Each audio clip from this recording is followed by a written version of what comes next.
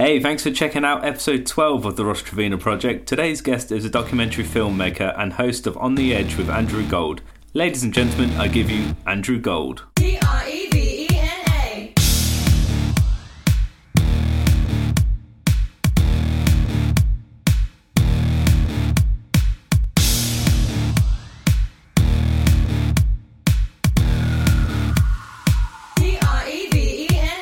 Thanks for coming on anyway, man. Thanks for having me. You make documentaries and podcasts. Well, have you made more than one documentary, or is it just the one you've sent me? I have made lots of documentaries, but so it's hard to know how many of them have ever actually broadcast. So I started by making short documentaries, like mini docs, and they were like things like looking at like hunting for UFOs and stuff like that, like silly things, infidelity in Argentina, that kind of thing. And they were like 5-minute things. Yeah.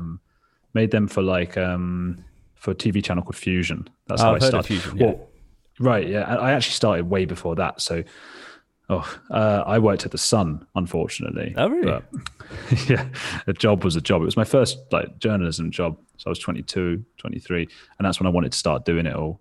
And I said to my boss at one point, because we were in the digital department, online department, and I was like, can I make some sort of Louis Theroux kind of documentaries? Yeah. And he was like, no, we don't need that. No. And I was like, well, can't I do anything like that? And he was like, nah, don't need it.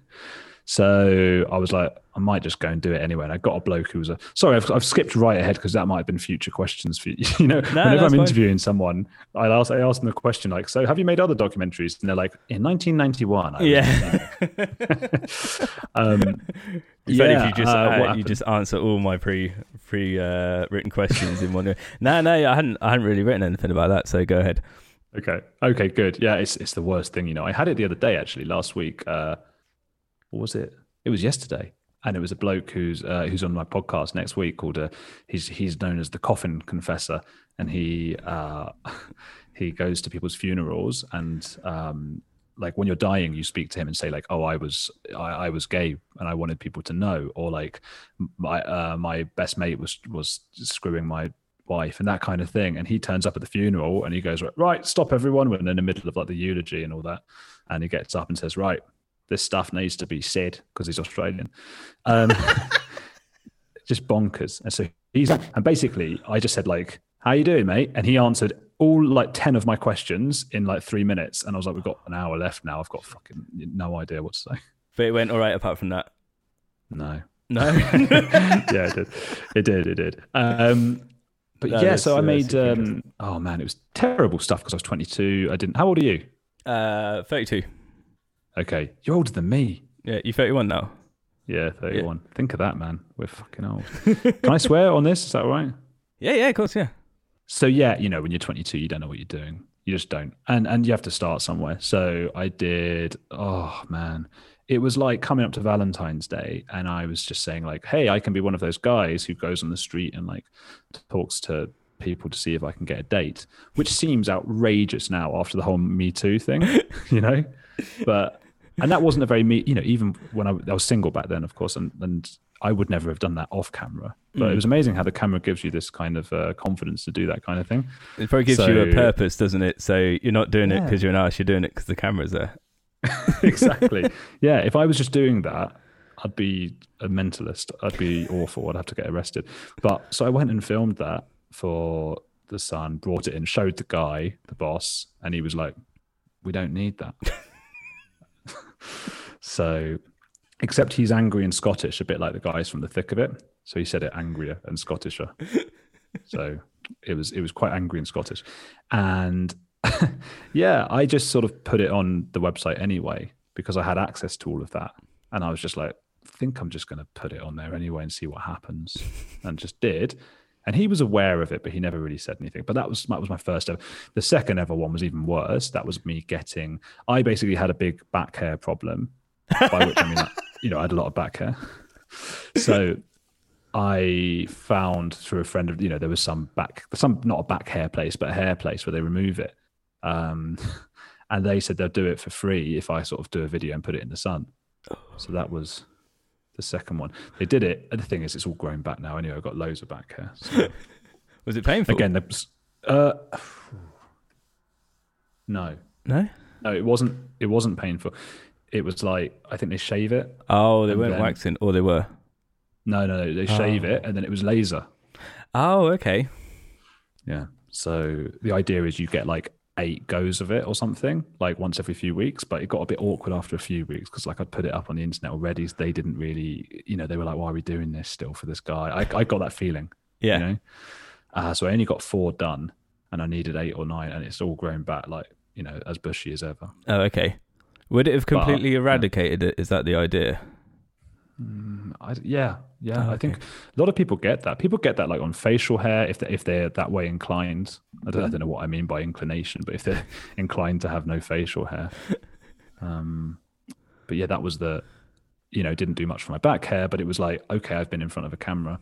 Then I went out to South America, lived in Argentina, Colombia for like 7 or 8 years, made a bunch of videos for Fusion. They ended up selling them to HBO. So, which was cool. It was like, oh, wow, that's happened.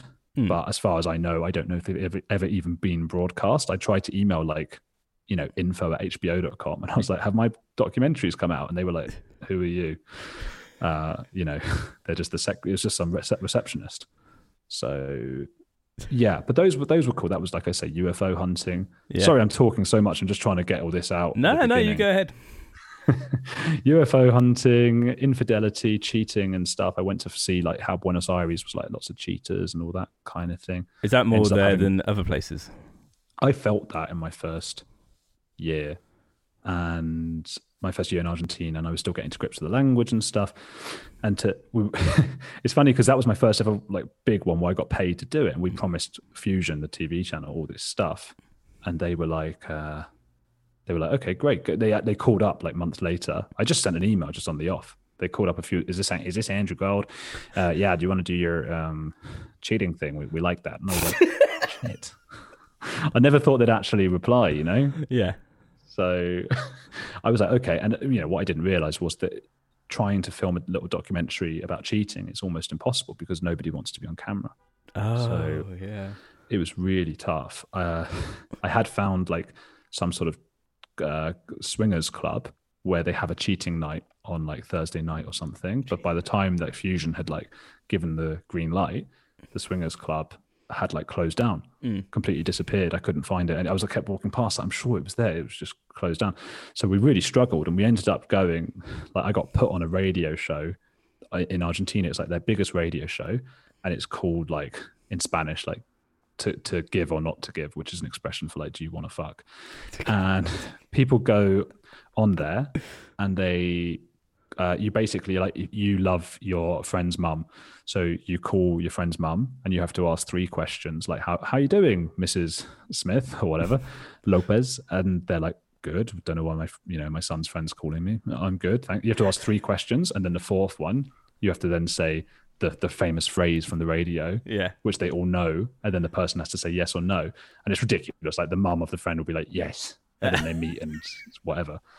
So it's all this cheating thing. When I was on there, it turned out Viggo Mortensen, the actor from Lord of the Rings, had been on just before me. Yeah. But because he lived in Argentina, he grew up there, so he's like fluent Spanish and all of that. Oh, okay. So he was just on the phone though, but he sort of was asked a little bit about what my documentary and all that, and he said, "Oh God, what an idiot this English guy is. I bet they're cheating more out there." That kind of thing in Spanish. Next thing I know, I was invited onto all these TV channels, like live, the equivalent of "Have I Got News for You" sort of thing in Argentina. So I ended up going on all these shows, and oh God, like, the English humor didn't translate at all, and my Spanish wasn't really up to it. And at one point, they were really having a go at me, and they were going like, what? So the English don't cheat? What, you think we're the only ones who cheat and all this stuff? And I was like, no, I'm not saying that. I'm just saying, like, I don't really know what I'm saying or why I'm even here. We don't have radio shows based around it. Yeah, exactly. Well, we probably do. Maybe. I don't know. Must do. I haven't heard of them. Who was that? Yeah. No, we probably don't. Too polite. We do it in secret. We do it in secret, at least. That's what I told them. And they said, "Don't you like sex? What's wrong with you?" And I was joking, like I just went like, well, I don't know, I never tried it, as a sort of joke. But they didn't know it was a joke, so the conversation moved on very quickly, and I didn't know they just put a banner underneath my name saying like English Virgin for the rest of the show. So I got people calling me that on the street in Argentina, like, oh, it's the Virgin, for like months. Mental. But that's how it started. And then it was the Exorcism film that I sent you, and I made a one about abortion after that I'm trying to sell at the moment, and that's a very long. I think a 10 to 12 minute answer to the first question you asked. Where's that one based? Also Buenos Aires, because I was still living out there. How did you discover the Exorcist fella, and what drew you to make a documentary about him? Yeah, it was just the fact that I didn't want to make these 5-minute films that I'd been making for Fusion. You know, I wanted to make a longer thing. I liked Theroux. I liked the books of John Ronson. I liked, even Michael Moore or whatever, like all those kinds of things. I want to make these big things, and you can't really, have something where I guess with Louis Theroux, you get this arc where like he meets people and then they eventually fall out, or they don't, and like they fight, and they have a revelation and this and that. And you can't do that. In 5 minutes is more like, hi, I'm a reporter here. This is what I'm looking at. I wanted a real thing. So I started emailing the BBC and everything. And I was looking like every day. I've been looking for like 7 years, just every day, just on Twitter, on the internet, like what's weird near where I live, and found out about this exorcist guy. And he was just different to anyone I'd seen, even other exorcists like that. He had this look in his eyes that was just horrible. That's how it felt to me anyway. He was awful. He was like taking advantage of people. I was already so biased before even going in. So, oh, really? There was something about him that was just insane. And he was doing, when I found out that he was playing the music from the film The Exorcist in his mass. That's crazy. That's when I was like, I've got to look into this guy. So I started like emailing the BBC and saying, look, here's the stuff I did for HBO, which was a bit of an exaggeration because I'd done it for Fusion. And then did they buy it, the HBO? Yeah, but I don't know if they ever even broadcast it. Oh, okay. But they had some involvement. They at least wanted it for long enough to buy it. Yeah, as part of a series. They saw. I mean, I still put it on my show reel. It says HBO. It doesn't say Fusion. Oh, so, okay. Oh well, you got to fake it till you make it. It's all coming out here. Sorry, what were you saying about the documentary? Yeah. So I had some meetings with the BBC, which was like, oh wow, look, I'm talking to the BBC now. This was when I was like 27, so like 4 years ago or something. And they seemed like, okay, Exorcist guy seems cool, blah blah blah, and then nothing happened for like a year, which I think is quite a familiar experience for most people trying to sort of break into that industry. So eventually I said to a friend of mine called David Hayes, who's a director, camera guy. He's an old friend from university. He's fantastic at what he does. And I said to him, do you want to come out to Argentina for a few months? You might enjoy living out here for a bit, bring your girlfriend out here. And maybe we can go and make this film. We don't have any money or any budget or anything like that, but so he said yes, which was remarkable because he wanted a bit of a change of life anyway, for a few months. Came out and we did it, just me and him, and we got like a couple of interns and stuff, a guy called Damien who's like who's like 20 or something, to come and like hold stuff sometimes, but a lot do some of the sounds, but most of the time it was just me and David. And we went and sort of hung out with The Exorcist for a month or so, and he was completely mental, more than we'd imagined. Yeah, I got that feeling too. You said you felt a bit bad when you joined in, but you were only doing the bells, and it didn't seem that severe, that one, but maybe that's just how that was edited. What was it like when you were there? Yeah, as you say, it was a bit of the editing. It was so hard to make it.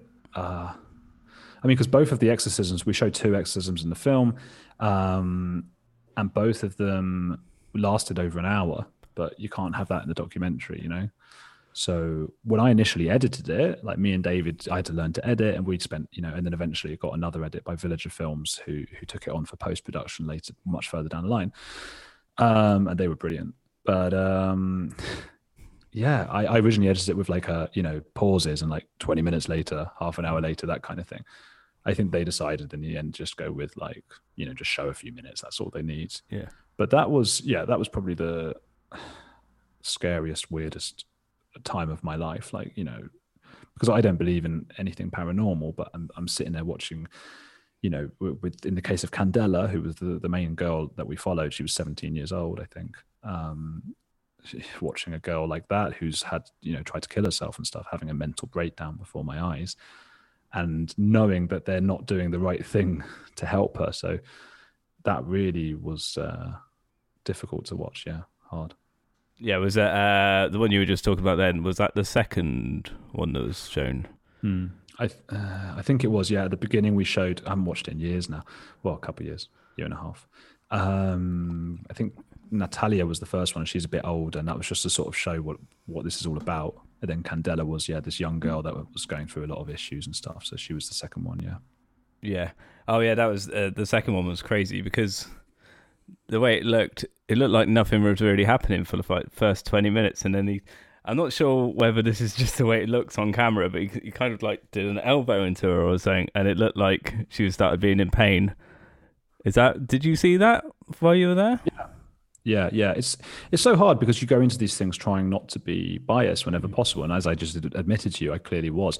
And my director, David, said to me a few times while we were filming, like, hey, come on, this is, you need to rein it in a bit because, and it's so hard because obviously you want to be open to everything, but like to what point? There's got to be, if I turn up and someone's killing everyone, I can't then just go, well, that's fine.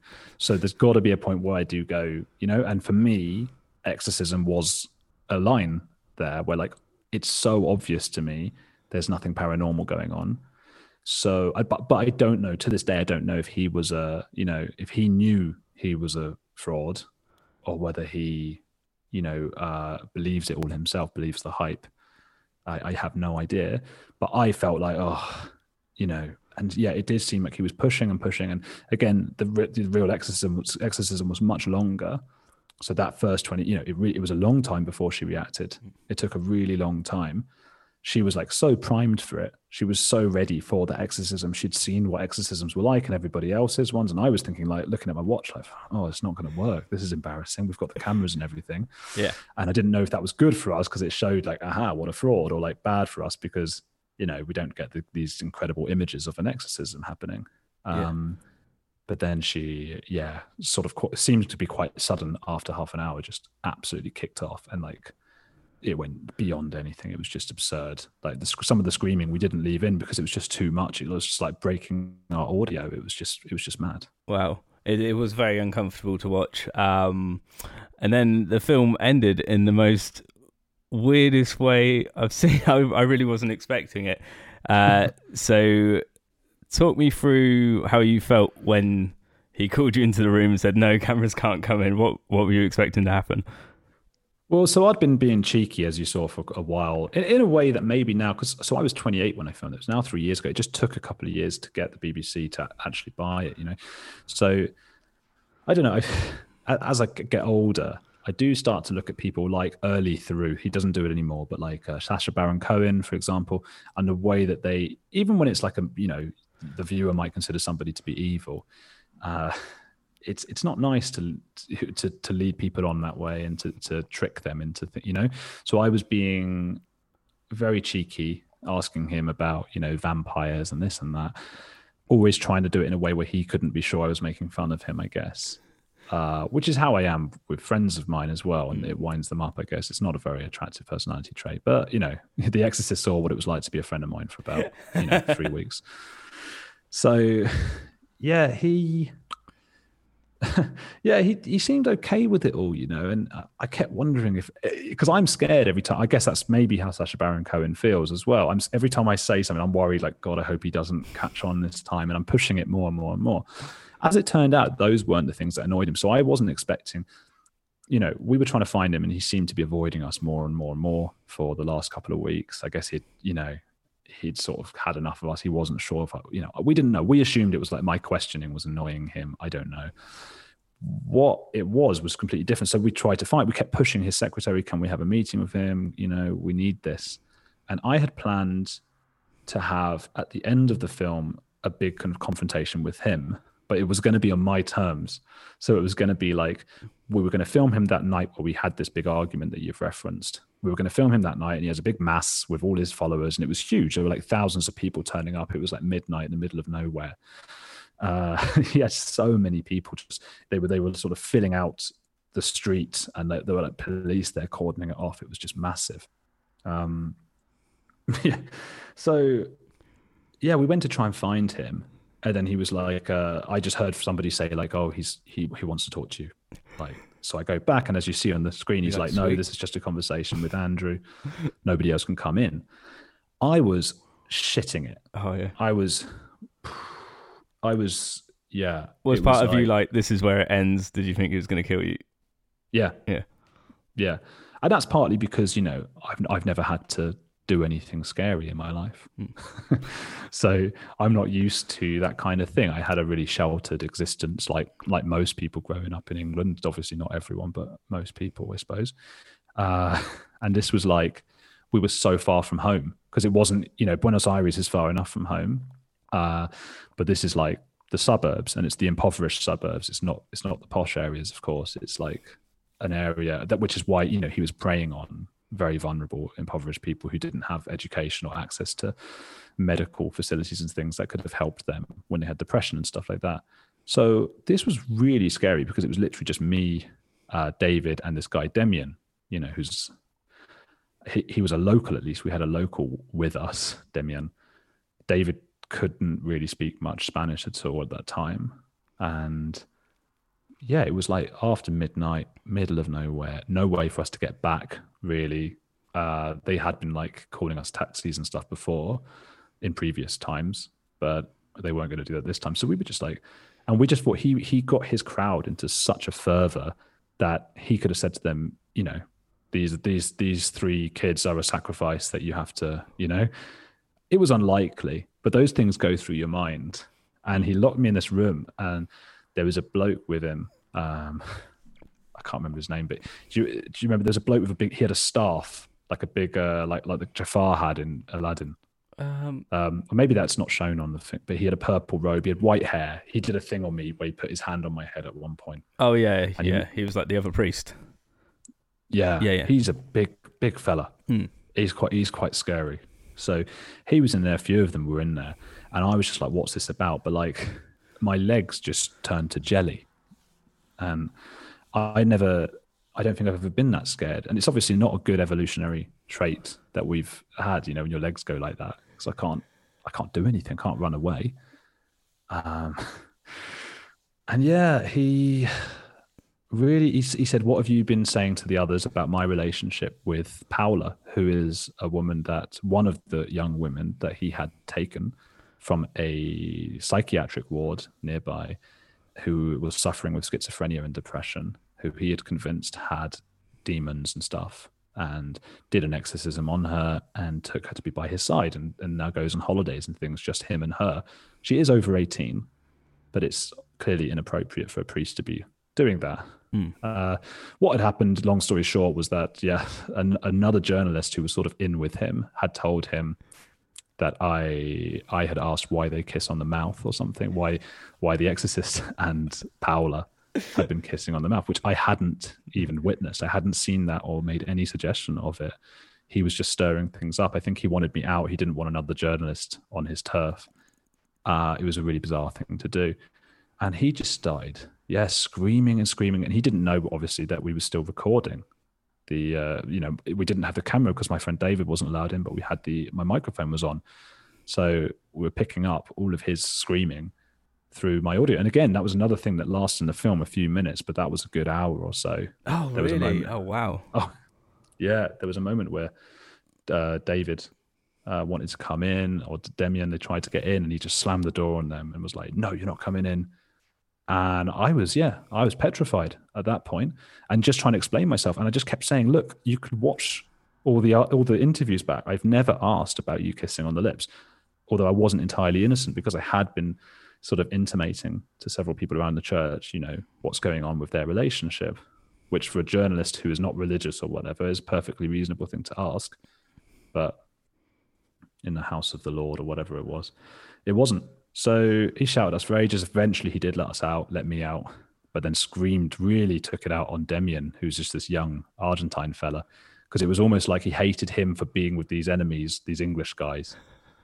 So it was just weird, and he started bringing up the Falklands War. Oh, yeah, that was well weird. It was just like, if you're a priest and you're into like God and heaven and stuff, it's just such a bizarre thing to be obsessed with, but that's a big thing out there as well. So I sort of get that. Oh, okay. But yeah, we got out alive, and it was only in the taxi on the way home, because we were gutted, because we were like, we like I say, we wanted the final whatever to be after that. The idea was like, okay, we'll film this mass, and then in a couple of weeks, I'm going to start pushing him. I'm going to sit down and go, hey, what about your relationship with her? What about this and that? And he was going to maybe like get angry and walk out. That was the idea. And this was like, oh, we're never allowed back here now. This is the end of the documentary. He will never let us back. And we've lost everything. It was only like while we were trying to get over what just happened that we started to think, oh, this might actually be quite juicy. This is probably not something you get in most films about priests. And it is, as you say, it's an ending that probably nobody saw coming. It might have worked out better, actually, the ending that way. I kind of had a theory that's probably not true, but because he was avoiding you for so long, I think he was kind of looking for a reason not to have, like, he probably saw something coming, like a question that he didn't want to answer, and that's why he acted the way he did. Because even if you did ask someone if he kissed that lady on the mouth, maybe it is a big deal in religious circles, but it isn't really something you fly off the handle about. Well, it appears he was kissing her on the lips. I mean, that's the thing. That's where that came from. That image came from. And again, he's not going to listen to this. He doesn't speak English. But we did have to worry about the legal issues and stuff about what we are accusing him of. We had to send him a whole thing, because that's how the BBC does it. They're so careful. So we did have to send him like a whole bunch of things, like translated into professional legal Argentine, Spanish. Of like, these are the 11 things that the film is accusing you of. You have a right of reply. And he just wrote back in capital letters like, I do not give my permission for this film to be made. I was hoodwinked or something mental like that. He speaks in like medieval Spanish, I love that. Yeah, I thought that last bit was just so revealing. He revealed himself in a way that you couldn't have revealed himself if you had asked the questions. Yeah. Yeah.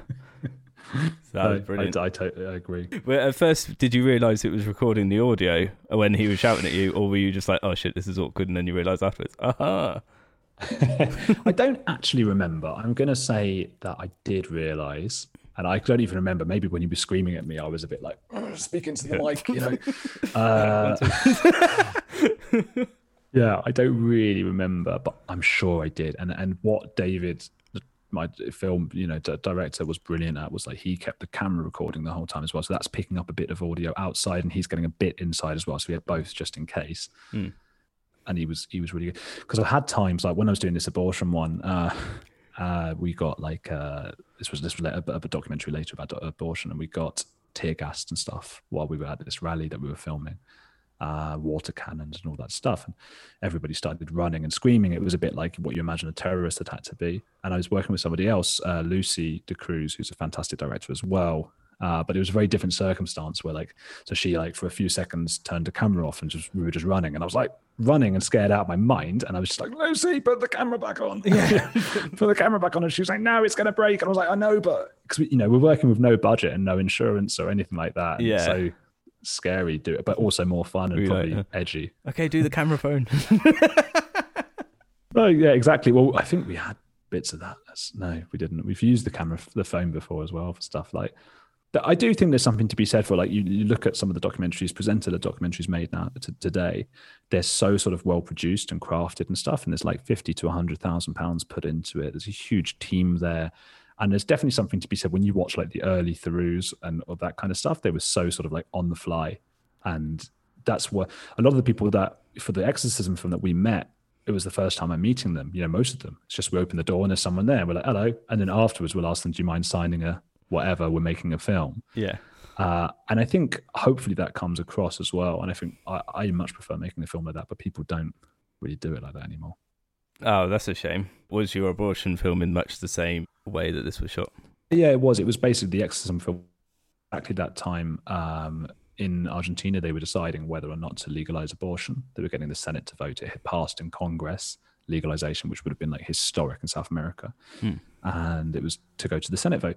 And I had been for some time looking into this woman who they call out there the crazy baby lady. And she's a bit she's a bit like did you ever watch that? Sorry, I keep harking back to bloody Theroux. But did you ever watch the Westboro Baptist Church one? Yeah.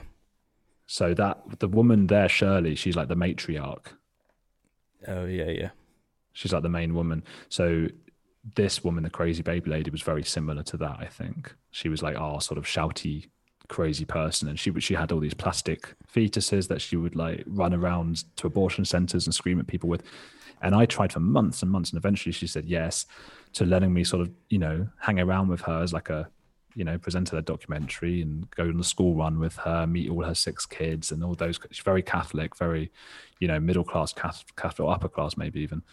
And that was great. It was like hanging around. But again, it was just me and a few people I found on Facebook, basically. And I just said, do you want to come and film it? And I like all the bits that are like where it looks like something's gone wrong, where you see a bit of the microphone come into view. I like those bits, although for The Exorcist, the BBC cut a lot of that out, unfortunately. But, oh, really? do you know what I mean? I like when the boom comes into view a little bit and you're like, okay, these are people making a documentary. Yeah. I like that too. One thing I think we have in common is a morbid curiosity.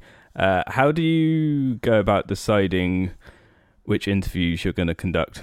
I think it's really hard because I guess when I first started, it was like, what's the stuff I've watched that I've loved? And so I did something on UFOs. I'd seen Theroux do UFOs. But mostly it's just, you're just, I guess, looking for somebody who is doing something that's so bizarre and potentially hurtful, and you're trying to figure out why that is. When I first started, I think I made the mistake of looking for people who were just weird for the sake of weird. And I think you see some of that on like Vice or whatever. And I quickly learned that quite rightly, commissioners were like, we're not interested in that because that's basically, a Victorian freak show. We're not interested in like, swingers because they're swingers. I mean, that's not enough. So it had to be like, okay, an exorcist, which is mental. It's like the most bizarre, ridiculous thing, even more so than, swingers or whatever else. I got to take part in part of an exorcist, which was crazy and fun and exciting, but also obviously had that deeper context, a subtext of, how he was taking advantage of people and how people were being swindled by him and spending all of their money and not getting medical help. So there was like this serious side. So I think that's what really attracts me, is when you've got something that's so like out there and ridiculous, or not even ridiculous, it could just be controversial, or as you say, a morbid curiosity, but it has to have that layer underneath of like, okay, there are people suffering. So the abortion, again, it was the crazy baby lady, what a ridiculous, crazy person, and if you go around Buenos Aires and you say to people, do you know who the crazy baby lady is? Everybody knows who she is. They find it really funny that I've interviewed her and stuff. So she's like massive there, but it wouldn't be enough if she was just a crazy baby lady. It has to be that she is a fundamental part of like the abortion issue out there, and whether women are allowed access to, and that was a hard one to do as well, because I'm trying to be neutral, and I'm pro-choice, as I think a lot of British non-religious people would be, not necessarily everyone, but I had to try and understand both sides as well. And that was really interesting for me. It was to get inside her head and to understand that like people that have thoughts that are opposing to our own, that run counter to our own, are not necessarily bad people. They think they're doing good, and she thought she was doing good, and so that was really interesting. So yeah, that's the struggle. Find someone controversial, crazy, interesting, who I can't understand, who I want to understand, but yeah, with a deeper level. It's interesting. I just thought of a question when you were talking about the abortion documentary. For the people you interviewed, when do they consider it an abortion? Is like, because in some cases religious people don't like the idea of people wearing condoms, because then that's stopping the baby being born. And then some people consider abortion even like the morning after pill, which is barely anything at that point. Yeah. So yeah, what is their stance if you got that far into discussing that? I think it depends on the person, but I think most people it was the actual sex, like so the morning after pill. I think for most people is considered a no-no, but not. But this is the thing. This is the contradiction, is that it's believed that many people in Argentina, despite it being illegal, are getting abortions, particularly those who are part of the aristocracy and perhaps more conservative and religious, who believe, the anti-legal abortion people are the ones who are probably getting it for their families and things more often. That was, yeah, that's the thing. But yeah, against it from day one, basically. And I had this debate with the crazy baby lady, and she was saying, from the 18th day, don't you realize the baby has a beating heart? And I said, right, so the 17th day, then you should be able to have an abortion. And she was like, no. So it's, I think it's just one of those things. I'm trying to understand it. And I think it's not really about abortion. It's about ideologies and a way of life that they feel they are losing.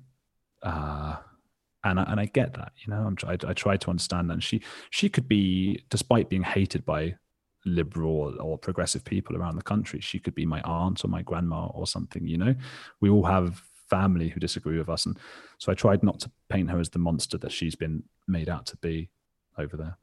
Was she quite a nice lady?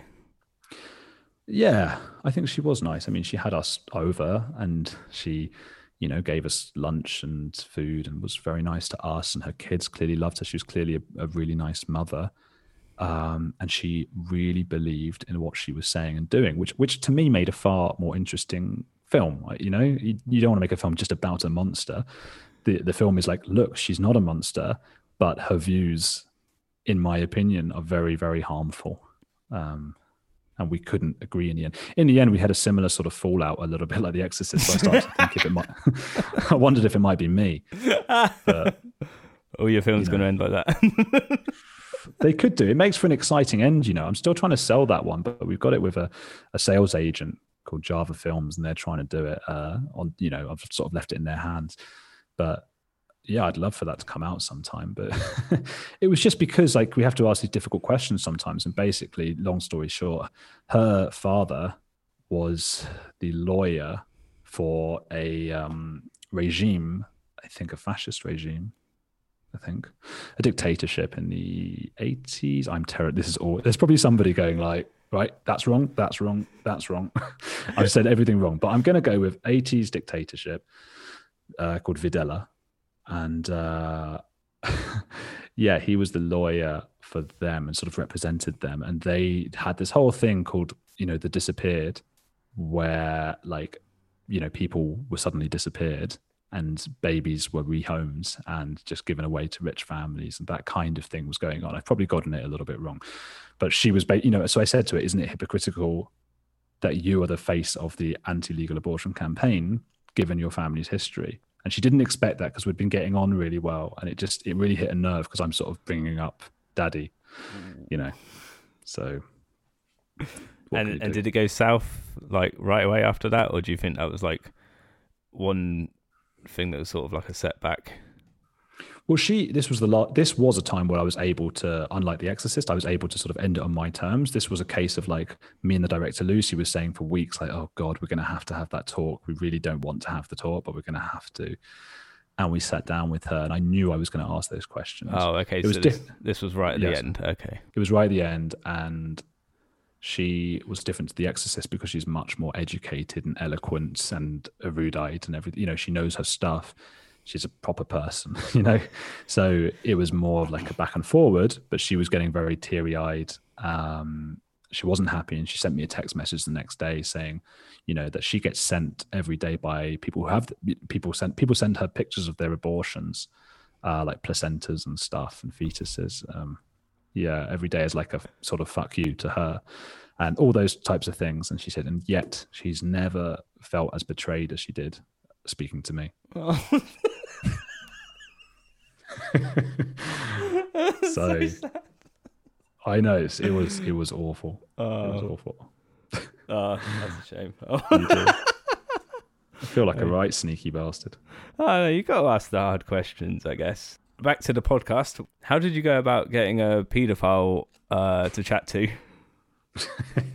Did you listen to that one? I only literally listened to the clip that was on YouTube. I didn't get around to listen to the whole episode. Yeah. Okay. So yeah, so I went through a phase of like just putting the clips on YouTube, like for 5 or 6 episodes, and not the full episodes because I wanted people to go to like Apple or whatever it was. But now I do put them on. But unfortunately, the paedophile episode was in that sort of time frame where I wasn't putting the whole thing up. But yeah, it's on Apple and all of those things, Spotify.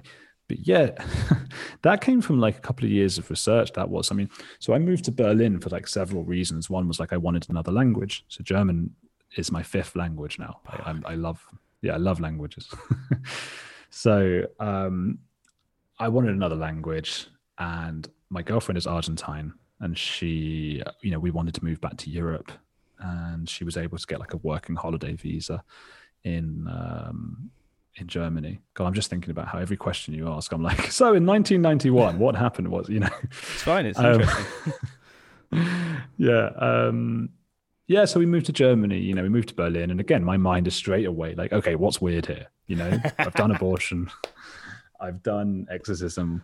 What is the weird thing? I mean, obviously your mind straight away goes to Nazis, right? Neo-Nazis. And I have thought about that. There are plenty of them still. What, neo-Nazis in Germany? Yeah, loads. Loads of communists as well. So you could look at both sides. Loads of neo-Nazis in Argentina as well, because so many Germans moved over there after the war. Germans and Jews. It was like Nazis and Jews both moved. It was like Argentina were like welcoming everyone at that time. They wanted like an influx of population. So they just had everyone. So there's loads of people like where you'll get often like schools where the kid will be like a Jewish kid and a non-Jewish kid, and their grandparents, one will have been a Nazi who fled, and the other will be a Jew who was in a concentration camp. It's really screwed up. But then at the same time, it's their grandchildren. They deserve. They make some weird friends then. Yeah, it's weird out there. But yeah, Germany. What's weird? Berlin has got a clinic for paedophiles that is really controversial because it's pretty unique in the world, because it doesn't report paedophiles who come in for therapy. So you go in for therapy and like they can say, the patients can say anything like, I did this and this and this yesterday, last week, and the doctors can't report them. In England, for example, a doctor would be struck off if he didn't report them. Like you have to report paedophile and stuff. So is that they have to report them if they're saying they're having these urges, or if they actually commit the crime? I've got the impression that it's even if they say they're having these urges, which is actually a bit counterproductive. Yeah, I totally agree. I think it should be something people are getting therapy for, definitely. Yeah. And you don't want the disincentive. But yeah, carry on.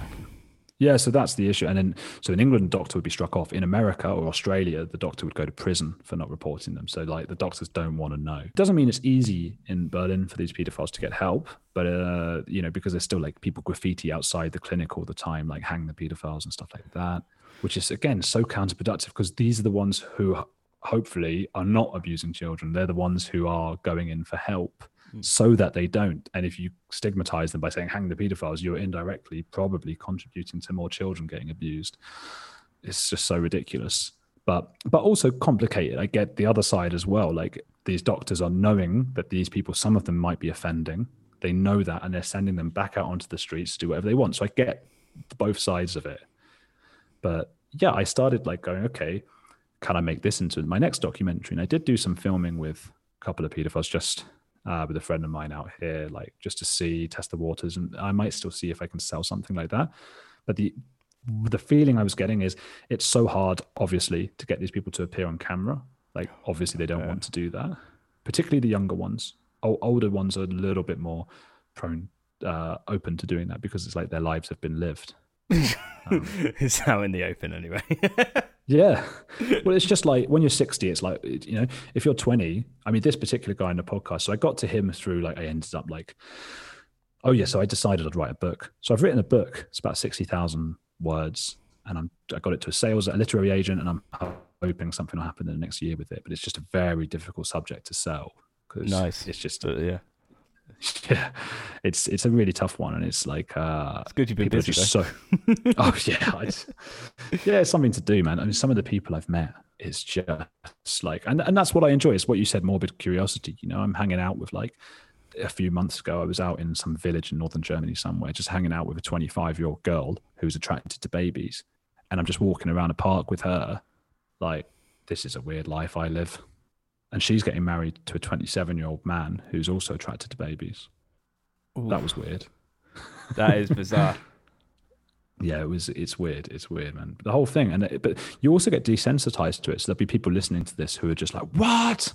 But it's been 2 years of my life now. I try to only meet and hang around with and write about the ones who say to me that they would never offend. I'm not that interested in the ones who do. It's more of an open and shut case. It's like, these are just bastards. I'm not interested in just horrible bastards. I'm much more interested in these people trying to resist their urges. So yeah, through that, I, started getting into their forums. And again, these are non-offenders forums. So there's no links, that links to like child porn, which doctors would call child sexual abuse material, because child porn sort of suggests that it's, consent, that it's pornography that's being made, but it's child sexual abuse material. There's none of that allowed. You'd be instantly banned from the forum if these are all virtuous pedophiles who would never offend. And through that, I met one person, another, and then there was this young woman who liked babies and all this stuff. And then eventually, I got to this guy who I did the podcast with called Silas. That's it. I don't know any of their real names, but he's 18 and he is the head boy of his school, and he's a pedophile. And he spoke all about being attracted to the children around him. And here's where the ambiguity lies, because I think, most reasonable people should be able to say, like, if it's somebody who's attracted to children, but they do everything in their power not to be with those children, then those people are, fine by us, great. It's good that they're not doing that. The thing is, most of these people that I've met are not doing everything they can to not be with children. In fact, they're doing the opposite. They are going out of their way to be close to them, to be near them. And they seem to be using some sort of cognitive bias, telling themselves, this is exactly what Silas said, actually. He said that he keeps a lot of the kids at his school around him. And he said, no, you don't understand. Like, if I wasn't around them, I'd be so sad and depressed that I'd be more likely to offend. And I was like, but Silas, that makes no sense. If you weren't around them, the fact that you are near them, if you're not around them, you can't offend, you can't abuse them. And he just didn't seem to grasp that. So all of them seem to be working in conditions where they're like either a teacher. One guy I met he's one of the top guys in terms of like being, he's one of the admins for the message board, and he seems like a very nice guy. And he's got, I believe he would never offend. But when I met him, he was babysitting children at a swimming pool. And it's like, firstly, why did you meet a journalist that you're trying to show that you're a non-offender to at a swimming pool when you're babysitting children? But secondly, what are you doing? Like, I've never found myself in a position where I'm babysitting children. So I think they have to meet us halfway. It's like, we need to be more accepting and go like, hey, you can go to therapy, great. But they need to also start being like, okay, I'm going to have to accept that I'm going to have a life that's not hanging around children. Yeah, that's really interesting. That's one thing I found with even just listening to the clip, and he was talking about sort of hanging around with the kids at his school. I felt very uncomfortable, even though he wasn't abusing them. It made me, that's the most uncomfortable I felt, like listening to one of your conversations. In another podcast you did was with is it a psychopath or a sociopath? It's roughly the same thing. I mean, she said that there is a difference. This was M.E. Thomas, that's her pseudonym. And she wrote a book about being a psychopath. Can't remember what it's called now. Confessions of a Sociopath. Yeah, that's it. So she wrote that book, and she said they're different, and that one of them is born a psychopath or sociopath. I can't remember which way round it is, but one of them is born that way, and the other is like so badly treated in the first 2 or 3 years of their life that they become that. I've heard that that's not exactly right from other people. And a lot of people have said, look, one word is more used in America. And some people say it's the same thing. I think John Ronson in his psychopath test said it's the same thing, basically. She was great, though. But again, I wasn't that interested in speaking to someone who's like, I'm a psychopath, I'm going to kill you. She was much more interesting than that to me, although some of my viewers, listeners sort of message going, almost seeming a bit disappointed because she wasn't like that. She was like, I don't have any empathy. And I said to her, would you care if I died? right now, somebody came in and started strangling me, and she said like, oh, I wouldn't really care. But no, she was like, Andrew, you don't understand. Like, I just don't care. She starts her book with like this really filmic and horrible, disturbing chapter, um, where she just talks about, she's like, look, this is the best way to explain to you from the beginning who I am, you know? And she's at home and she goes outside in her swimming pool or whatever. I don't know if she's really rich or anything, but a lot of Americans have swimming pools. In her pool, there's like a struggling opossum, right? Trying to get out. And it's like, you know, really little baby opossum is trying to get out and it's struggling and swimming and stuff. And she goes to get the net, you know, to get it out or whatever for the pool. And then she sort of gets to it. And then she just very slowly starts pushing it down underwater. And then it sort of escapes and wiggles free. And then she pushes it down again. And then it wiggles free again. This happens 3 or 4 times. And then she just gets a bit bored, walks off and goes out and leaves it. So the point being, it wasn't like, I must kill the opossum. It was just like, oh, my life's going to be easy if I just kill it right now. And then the realization of just, no, it's not actually easier. It keeps escaping. I'm just going to go out. She came back later and it was dead at the bottom of her pool. So, and she was like, okay, and just, you know, got it out, then went about her day. So most psychopaths don't need to go around killing people. They're not interested in it. Many of them become CEOs or presidents of the United States and that kind of thing. I remember in the interview, or just before the interview, you said you felt very nervous during it. What was so nerve-wracking about the discussion? There is a very small part of me, and I'm just a paranoid guy, you know, and I felt paranoid with The Exorcist. I felt paranoid with, you know, abortion, whatever, like all the time. And with her, it was the case. I mean, she told me that there's a psychopath forum where they all sort of get a little bit obsessed with, you know, they've said to her, for example, other psychopaths have said, I found out who you are, because they're all anonymous, a lot of them. And they're like, I've tracked you down. I know who you are, because they're just, for the hell of it, they're bored. Why not? And I felt like if I said or did the wrong thing, something that really upset her, it's very unlikely, but maybe she would just sort of have nothing to do one day and think, I wonder where this guy lives. And I've not been hiding my identity. Everybody I talk to, I say, I'm in Germany, I'm in Berlin, this is where I am. People it wouldn't be very difficult to track me down. So with most people, you'd go, well, what a ridiculously paranoid thought. But this is somebody I'm talking to who I know for a fact that she is a psychopath. So while she doesn't feel the need, as I've just said, to hurt anyone, why not? Something to do one day. She could come and track me down. If I've pissed her off, why not? So you were worried about asking the wrong question? Yeah, in case she wanted to kill me. You'd have a history of asking the wrong question. Exactly. So if what had happened with The Exorcist and the abortion crazy baby lady, if that had happened with her, you know, fortunately we were in different continents, but even so, yeah, what might she have done? Or even if it's not as simple as coming to kill me, you know, people, if you really want to, you can hack into whatever, destroy someone's life, plant child abuse material, you know, all the worst things you can imagine. You can ruin someone's life if you really want to. Quite easily fuck with someone from far away. Yeah. Oh, okay. Did you feel any relief when she said that she doesn't get easily offended? I think I must have. I don't remember that well, but I must have felt some relief. But like I was treading carefully while also aware that, like, you know, there's people listening. They want me to ask the right questions and everything. So yeah. Is there any topics or guests that you would like to cover that you, for some reason, have like a hesitation to do so? Yeah, I've been thinking about. I mean, look, the sort of the topic that pisses everyone off, no matter what side of the argument you're on, is trans right now. The trans stuff, that's really such a hot topic, and I don't feel very strongly either way. You know, I get the feminist argument, I get the trans argument, and I get that those two, in a lot of people, are completely incompatible. You know, and I wouldn't want to tell a staunch feminist who says like trans people are stealing our rights. I wouldn't want to tell them, oh, shut up. You know, who the hell am I to tell them to shut up? Equally, I wouldn't want to tell a trans person with all that they have to go through, like, oh, shut up. You know, so that's a really tricky one. And there's one or two people I follow on Twitter. So there's somebody. There's a trans person called Yaniv someone. Do you know who that is? No. So she now, this was a person who transitioned to being a woman, but I don't female, think, I don't think fully done. I don't know. Is quite a horrible person.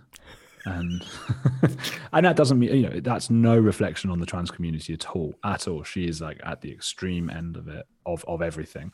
And she goes to like waxing parlors and stuff and like says like wax this. I have heard of that case. Yeah. Okay. Yeah.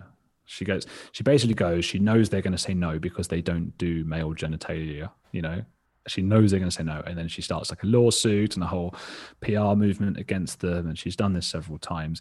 And there's also rumors about, inappropriate behavior between like her and like children. And there's all sorts of stuff like that. So like, again, this is the issue of podcast versus documentary, is that when you're doing a documentary, you're studying a subject. It's clear for the viewer. I'm going in to meet the exorcist and this is a subject I'm studying. When you invite someone as a guest onto your podcast, it's much more like you're platforming their views. Do you reckon? Okay.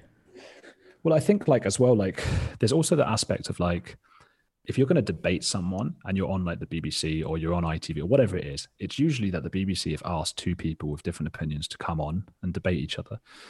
This is like the person themselves. It's me emailing them saying, hey, you don't know me, but I'm a big fan, blah, blah, blah. Do you want to come on my podcast? And then they come on and then I'm horrible to them. It's not nice. Would you be more comfortable if you were honest with them, say, I completely disagree with you, but I would quite like to have this discussion? I think that's how I might have to send the email in the first place. Yeah. But even then, it's not how I like spending my time. I don't want to sit there all nervous before the phone call. Like I'm nervous enough going to an exorcist's church, but at least there's other things and it's not all about me. It's like I'm filming them and I happen to be there. In a debate, it's about me. So the problem with having all sorts of like extremist people are like, oh, you should have like a flat earther, you should have all these controversial people. The problem with that is like they are, even though they might be wrong according to all like science, they are going to know their subject much better than I am. So they're going to be much better prepared. They've had like 10 years of being obsessed with this topic. I don't have a clue, I know that the earth is round, but I don't know the arguments. I know enough to say, well, what about this and what about that, but they might win. They might, and that doesn't look good if my podcast is promoting so with a documentary, it's different because I get to, after every scene, I get to do a voiceover saying how I felt about each scene. So there are ways of doing it, but I think the podcast is a really difficult medium. And I think that's actually a big flaw with the podcast medium, because you do see all these people. Most interview podcasts are like celebrities having other celebrities on, and they're all sort of patting each other on the back. It's a little bit like the, Graham Norton or something, so that's the TV equivalent. That you don't have, Graham Norton doesn't have someone on and then just go, you bastard, it's all, let me promote your work. You're giving up your time to talk to me. I'm going to promote your work. I'm going to, right now, if you suddenly said to me, like, I think what you did was out of order on The Exorcist, it would be a bit awkward, wouldn't it? That just reminds me of when you were trying to test the psychopath lady and you're like, was it your book shit? And they're like, nah, I don't mean it though. Oh yeah, I was panicking. I always remember one of my earliest memories. Well, it wasn't that early, but I was like 11 or something. And I went in, I had one of these fake cigarettes that have got like, I don't know, cotton wool inside them or something. Something seems to come out of the cigarette. So I went and showed my mum and I was like, look, Mum, I'm smoking. And I remember just the look in her eye. It just stayed in my head forever. And I was within, even before I'd done it, I was just like, oh, it was a joke. It's a joke cigarette. It's not real. It's not real. And I had a flashback of that when I was speaking to the psychopath, because I was just like, your book's shit. I'm joking. It's not. You find that's an issue in your everyday life where you make a joke and then you're like, oh, is that going to land? Yeah, you have to. I guess it's just, I don't know. The older I've gotten, and I think this happens to everyone, you get a bit less cheeky. I think cheekiness in itself, to an extent, I mean, a lot of it comes from boredom, doesn't it? The kid at school, I was like that at school. I was always, and that's why I enjoyed doing it with an exorcist or, somebody that I considered before to be a bad person. It was boredom, you just want to be cheeky and stuff like that, but it's also attention seeking. And it's a bit mean. And I think the older you get, the less you need to do it, I think. So I don't do it as much as I did. Yeah. It's a way of connecting with friends as well, though. Yeah. Well, that's being lost, isn't it? I mean, that's another discussion. That's the whole sort of woke thing and this stuff. I definitely agree that there are things that you should be able to say to a close friend that you shouldn't necessarily be able to say publicly, you know?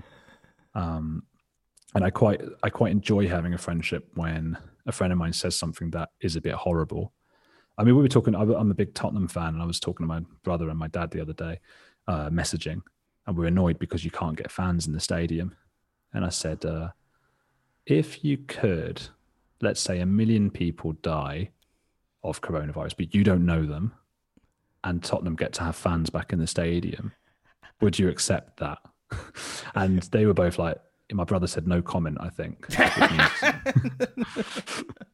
which means yes. I mean, obviously, probably not in real life, right? But you want to be able to have that kind of joke and that kind of thing, but you wouldn't tweet that. No. Because end of your career, you wouldn't go on a podcast and say it, would you? Just did. Whoops. That's so funny. So you consider yourself an atheist now? Yeah. Yeah, but you're from Jewish heritage. What was it like growing up Jewish? How was it? It was, like anything, in a sense, it's what you know. I never went to like a Jewish school. There were a lot of Jewish schools and stuff, and I hate all of that. I hate any sort of religious school. I would go as far as to say, as I've said before, I want to adopt this persona of like, hey, everything's okay. The abortion lady, she's got her point of view and so on. At the same time, I'm almost an aggressive atheist. I find religion, it really winds me up like very few other things, whether it's Judaism, Islam, Christianity, any of them, or just cults. Well, it's all the same. They wind me up, and it wound me up. I don't know. So as a kid, I went to school with, it was really multicultural, whatever. So, and it was just part of life, which is quite nice, I suppose. Actually, looking back, there were probably, a fifth of the school were Jewish, and a fifth were Hindu, Muslim, Sikh, and some sort of weird Christian people, I suppose. You can say that, can't you? Isn't that funny? That's the one I'm allowed to say is weird. Some weird Church of England people, but they're no weirder than the other ones. But I wouldn't dare say the other ones are weird. You can say what you want about Christianity, which is mad. Political correctness gone mad. No, so that was all fine, and it's a really weird thing. Like, I quite enjoyed some of the parts of it, but you get to 13 and you get to have a bar mitzvah, which is the coming of age thing when you're 13, and I had to learn Sunday school. I hated it. I had to go every Sunday and learn about like Noah and the whale or whatever it is. No, Jonah and the whale. Noah and the whale's a band.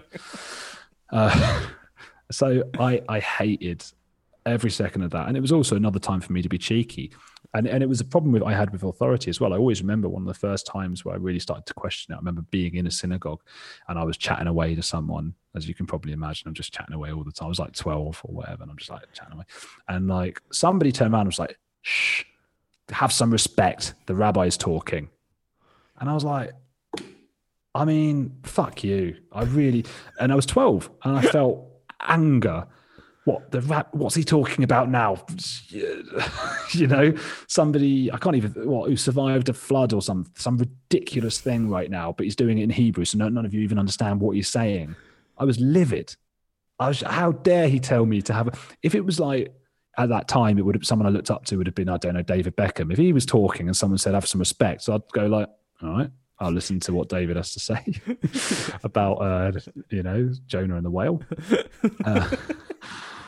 But because it was like, oh man, the rabbi. And that was, I think, when I first started to realize myself how much I hated the whole thing. I hated it. But I was also aware that when you have a bar mitzvah, you often get a lot of money, right? Because it's like a mega birthday. It's like a birthday times 10. So, it's not just from your family. Like, when you were a kid and you had a birthday, people might give you like an envelope with tenner, 15 quid, right? You can't go to a bar mitzvah and not give 50 quid. If you give 40 quid, you really don't look very good. And that's everyone at the whole party. So you end up trying to convince your parents you want a huge party. You're just like, yep. And they're like, you weren't even friends with that kid. I was like, I was very friendly with him. Thank you very much. And his whole family should come actually. Each give 50 quid. Every member. Yeah. So you come out of it as 13. And it was annoying. You've got to work for it basically by learning Hebrew, which is bonkers. You don't learn to speak it; you learn to read it. So I can't to this day I can't speak a word of Hebrew, but I can read what it says, or the signs, the hieroglyphics, or whatever it is, the symbols. And do you know what those things say, or you just know that that's the noise? I know the noise, right? Yeah, so I could read it out, if not even that well, because they do a weird thing where they hide all the vowels in like grown-up writing. It's like almost like for stabilizers for the bike, where they show the vowels, which they do with dots, and then the dots are all removed for the vowels. So you've just got a bunch of consonants, and you have to know, because you recognize the word and the context, where the vowels are. That's pretty strange. Which is strange, but like if you imagine it in English and you get sent a text message with all the vowels removed, you would still get it. Oh, it's like if you write text like TXT. Exactly. Yeah, okay. And if all the words that have would be HV, that kind of thing. Yeah. Obviously, we're not used to that, but if we were used to it, that would be fine. You could get away with that. So which means that if I were to see like grown-up Hebrew now that doesn't have the vowels, I could basically guess what the word sounds like, but every vowel is like So I just like that, and they'll be like, no, it was beta border, so I'm not getting the vowels. But it's a cool thing to learn. The thing is, you learn that. It takes years as a kid to learn that, and you're still not as far as you are already with like Italian, because Italian you can already read out what it all says. You don't know what it means, so years of Hebrew for that. But you work hard, so you're like, I deserve this money, and then you get, I don't know what it was, but I got a good couple of grand, which at 13 you're like, it's insane. So, and then some of the kids, because you talk about it, and there were some kids who are like from wealthier backgrounds, so some are not, and they only end up with like a few $100, and you're like, oh God, don't want to go to his bar mitzvah. And then some people getting like mad money. It's a whole spectrum of people, you like in any life, any walk of life. But, but yeah. So the bar mitzvah, got loads of money. My parents made me put it in like a savings account. So I was 17, but I bought a secondhand car with it, so I was happy. Oh, nice. Yeah, that was cool. Long story short, I fucking hate religion. Is there any criticisms you have of Judaism in particular? I mean, the Hasidic Jews, yes. I mean, and that's worrying as well, because I don't want. I mean, look, Jews are very secular in general. I mean, they really are compared to some other religions, which again I wouldn't want to name for fear of being killed or whatever. But there are other ones where like I can take a guess. Even yeah. There are ones where I've got friends who are a part of one of those religions, and even when they consider themselves secular and do all the secular stuff, they still have like a religious book at their home and stuff like that. Whereas a lot of I've got a few, because Northwest London there's a lot of Jewish people. I've got quite a few Jewish friends, and like if one of them had some sort of prayer book in their house, they'd never hear the end of it. It's ridiculous. But people, so it's more of a culture. It's more of like a Woody Allen and a Seinfeld. It's more of that kind of comedy. It's like a little group, which is great, and I love that. But that's probably, if I was going to criticize the secular Jewish thing, it is a bit of an exclusive group, in that sense, and it can feel that way, depending on where you grow up. But I've known friends of mine say who felt like they were outside of that and they wanted to be in. There are people like that, but there are people like that from every culture as well. Any sort of minority who group together can stick together like that. I mean that's what happens with immigrants. I mean, so it would have been that my great grandparents would have come over. I don't even fucking know where they were from, but because it all got lost, it all gets lost. But it would have been some ghetto in Russia, so they would have come over with nothing, been on this, just whatever, with like poverty line, and then 3 generations later, there's still just a little bit of a cliquiness. And I guess with every generation that sort of disperses a bit more. The Hasidic Jews, I always worry that other people who have never met Jewish people will think that that's what Jewish people are like. And they are just a tiny, it's like the Jehovah's Witnesses compared to just a typical person who's from a Christian background or whatever. So it is that extreme, the difference. And I had never met one until about a year ago. Because I was looking into maybe making a documentary, and I went and met a couple of them, and nice enough people, but I think I want to be careful because I did do a talk with an ex-Hasidic Jew on my podcast. Yeah, I heard that. And yeah, so she's lovely, and I felt terrible for her because she basically described it as being raped every night because, but then there are people within that sect. They don't like being called a sect, but I mean, they are one. So they're a cult, they're a sect, as far as I'm concerned. And there's arranged marriage and stuff like that going on. They will say it's not, but it is. There are problems with the education system there. It's just like any extreme religion. And yeah, I think it's dreadful. But yeah, that would be my criticism of Judaism, I guess. Okay, well, what's your view on circumcision? Yeah, complicated. I mean, I don't have any reason why I would get my own children circumcised. Some people say, but what if he does? He should look like his daddy. And I thought, you think, what, his penis? Like, that's the only time it's appropriate to say, or it seems appropriate to say something like that. Yeah. Well, his penis will look like his dad's penis, and otherwise he won't be happy. I mean, I don't know what my dad's penis looks like. I don't want to know.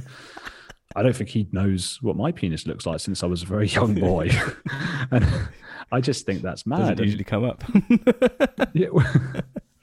We live in a world now where it's like you could have, lesbian parents, gay parents, or you'd be adopted from different races and stuff. And we're worrying about like someone's penis looking like the dad's penis. It's just a very old fashioned thing.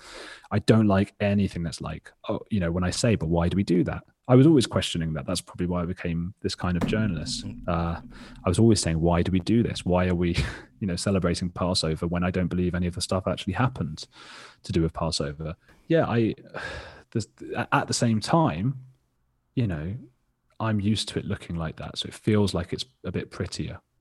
But do I want my child's penis to be pretty? It's a weird thing to think about. So yeah, I'm completely undecided. I think it's one of those things where like, if the mother of my children really wanted it one way or the other, I'd be like, because it hasn't bothered me. I'm fine with it. I don't wish for change apart from size, and it is what it is, So yeah, I don't have strong opinions about it really.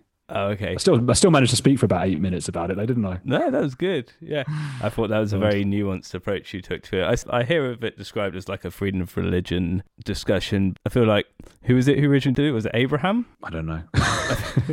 If it was him, then it became not freedom of religion in my mind when he started doing it to other people's penises. But that's just. What was he doing, running around cutting people's penis? I don't He was know. like a haircut. Amazing it caught on, really. It is. It's the whole thing's bonkers, man. It is bonkers. But then, like, the whole of America does it. Oh yeah, it's very common actually in America, isn't it? Yeah, more common than not. More common than not. It's yeah.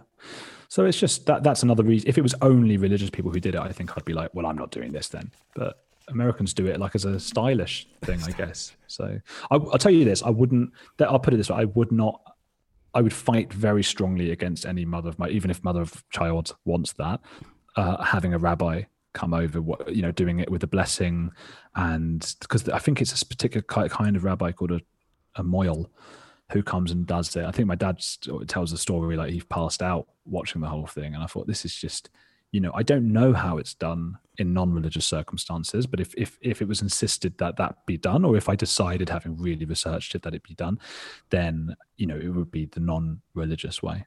It'd be in a doctor's or something. Well, mate, can you do me a favour? I'm just not having some religious person, whether he be Jewish, Christian, Muslim, or whatever, popping over and, doing anything to my child's penis. That can be the trailer for this. That'll be a little quote. Why have I got a pen and pencil in my hand? This is weird, isn't it? What have I been writing for an hour and 22 minutes? Nothing. Sort of squiggles and things. Oh, looks cool. You've been writing any responses? I want to say this. No, I'm just sort of scribbling. When I'm interviewing, I am writing stuff because I'm going, when he finishes talking in 7 minutes, I must ask him this thing, because then I write that down. But it's just normal now to have this pencil in my hand. You're getting used to it. Have you had many other interviews of you being interviewed? I was on. Do you know who Ian Lee is? No, I don't think so. He was quite a big radio personality, and he recently got fired though. But I don't know, from talk radio. But he started his own thing on Twitch. But that doesn't really count as an interview because I saw they were on, and I just called in as like a viewer listening. You can just call in. Oh, okay. And they knew me from before, so I was like, hello. So that sort of counts, but not really. Otherwise, it was just one guy, Vincent Freeman was his name, American guy, who he was quite interested in like the whole thing of exorcism and anti-woke stuff as well. That was a few days ago. Oh, okay. Has he got a YouTube channel? Yeah, he's got. I think it's just on YouTube. I don't even know. I'm sure he'll tell me when it comes out because that was only a few days ago or a week ago. And obviously, yeah, it's something I'd like to sort of start doing more, get on the circuit or whatever it be. And look, at the end of the day, it's quite fun to talk about yourself, isn't it? I mean, that's that's the thing. I don't get the opportunity. I'm interviewing people and I just say a few words, and now it's like I'm getting it all out right now. And it's nice speaking to an English person as well because I think, yeah, I can be myself talking to you a lot easier than with the Americans. I'm still enjoying talking to them. There's they were completely fine and nice and stuff, but I'm almost like talking a second language. You know what I mean? I'm just making sure that everything I say translates to American. Oh, okay. You worried that they wouldn't understand the jokes like when you said you were a virgin on TV. yeah, exactly. You know what it's like when you're talking to an American. You can't quite. They probably would understand all the jokes, but there's always something in the back of my mind that's like it's aware that I'm talking to a foreign person. Oh, that's interesting. What have you learned about human beings, if anything, from your interviews you've done? I think that thing I was talking about the abortion, the crazy baby lady, that was a big moment for me because I first cut that film and I wasn't being entirely sincere with myself, and I was very pro-choice, which I am, but it was very one-sided. And I showed it to a friend of mine because I didn't even realize I was doing that. And I showed it to a friend of mine who did say that. And he said, look, this isn't you. And it was true. And it's one thing to say from the beginning, okay, I'm going to be really neutral. And it's another thing to sort of look at what you've done, with different eyes a year later. And being able to really enjoy her company. I mean, when would I otherwise get the opportunity to really be enjoying the company of someone with such different views from myself? And I found she was nice. She was lovely. She thought she was doing the right thing. She's a nutter. She's a complete nutter. She's harmful. She has, horrible views, I think. She's a good person. And the more I started thinking about that, like, yeah, I don't want to judge anyone. I find it hard with The Exorcist, for example. I do find that hard. And I almost want to reproach myself for that. There's a culture war going on right now, as we've seen on like Twitter and stuff, and it's all just like, oh, this person said a thing, now they're evil. I'm like, come on. I mean, look, I know now from doing the research that only 1% of the world are psychopaths. Most other people, 99% of the 7 billion people on the planet, have empathy for other people. I think we both sort of underappreciate the empathy people have because we start telling everyone, oh, J.K. Rowling's evil because she said this or that. So she's probably not evil if she was able to create this incredible world of whatever, Not that is, Hitler also was an artist, so. But, not quite as successful as J.K. Rowling, though. Well, it depends how you measure success. No, yeah. But I mean, not artistically. Not artistically, yeah. I don't know how good his paintings were said to be. But J.K. Rowling's brilliant. But then her first few books were shit. So, I mean, the first few Harry Potters were brilliant, but I read them again recently and I thought, oof. But then by the fourth one, you're like, oh, yeah. You don't think they held up at first? It surprised me because I remembered them being brilliant. And they're kids' books, They are kids' books. And then by book 4 or 5, I'm reading them in German. So I thought, the simplicity of the early ones would be great. And it actually was quite annoying. But no, she's actually a brilliant writer when she wants to be. But like, yeah, so she, so we both, on the one hand, we do that. We say people don't have enough empathy when they do. I mean, people do, right? We've evolved to have a certain amount of empathy to be able to sort of get on with society. And then at the same time, people, I think, exaggerate the extent of that empathy because I think we do have empathy for people around us. We were supposed to be in tribes of like a maximum of 70 people. So you do have empathy if like your parents are getting shot at, or your friends got broken up with, or this and that. But people who are trying to claim that they have some sort of moral grounds and moral high grounds over because they care about like some far-flung ideology across the world, I find that hard to believe. And I think it's good we have people doing that. You need people on every end of the spectrum for balance. But like that's why it took, do you remember that example with, I think it was immigrants coming over to the UK, and then nobody gave a shit. And then suddenly we saw like a dead baby on a beach. And then suddenly empathy kicked in because we saw the picture, we saw the baby, we saw our own babies in that picture. Suddenly everybody cared about this ideology. So I think what I've learned, again with my 15-minute fucking answer, is that we have empathy. Everyone does, people, apart from 1% of the psychopaths. And it's just not that strong to incorporate everyone. And those who say that they do have just empathy for everyone around the world without knowing who they are, I think are virtue signaling. I'd probably agree with that. It's hard to know. Some of the people who like to virtue signal also are very horrible to other people. They disagree. That's with the point. Yeah. That's the point. This has been fascinating talk, man. Before I let you go, I did have a few more questions. I'll fire them off to you. What's coming up? I guess you've already answered that. Like podcast-wise, film-wise, what are you planning? Where do you see yourself in 5 years? What was the other one? What advice would you have for anyone who's either trying to make documentaries or get into podcasting? Okay, so 5 years.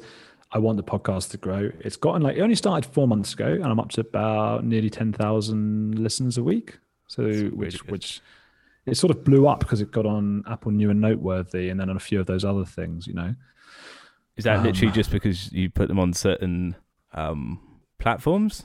Yeah, so I put them on all the, it's on everything, like everything that you could want it to be on, all the podcast platforms. But then you can apply, for example, on like Castbox, Stitcher. I think on their website somewhere there was an application form, so which I think most people probably don't know about. I don't know what Castbox is. Oh man, so yeah, who's your podcast hosted with? Is it hosted with? Literally just on my website at the moment, but I am going to start putting it on different places. That's how you got to do it, man. So you got to host it with someone like Acast. So this is the advice I'd give to somebody who wants to get into podcast. No, I'm joking, but obviously you've done loads of yours, but yeah, it started to grow. I mean, I was getting literally 3 or 4 months ago, I was getting I think my first month I got 7 listens or something, and then the second month I got 400 listens, and then the one after that was 5,000 or something, and then the next one was 10,000, and then it's gotten up to 20,000 or so, and climbing. But a big part of that was so you host it somewhere I think Podbean is one of them, but mine's on Acast, so they're the hosting partner, right? You just put it on there and it's great. And then a lot of podcast platforms, there's 20 different platforms that are quite big. The biggest is obviously Apple. It takes 60% of the share. Then it's Spotify, and then Google, and then Stitcher and Castbox. And Stitcher and Castbox both get 5% of the views, which is not negligible when you think about how many people are listening.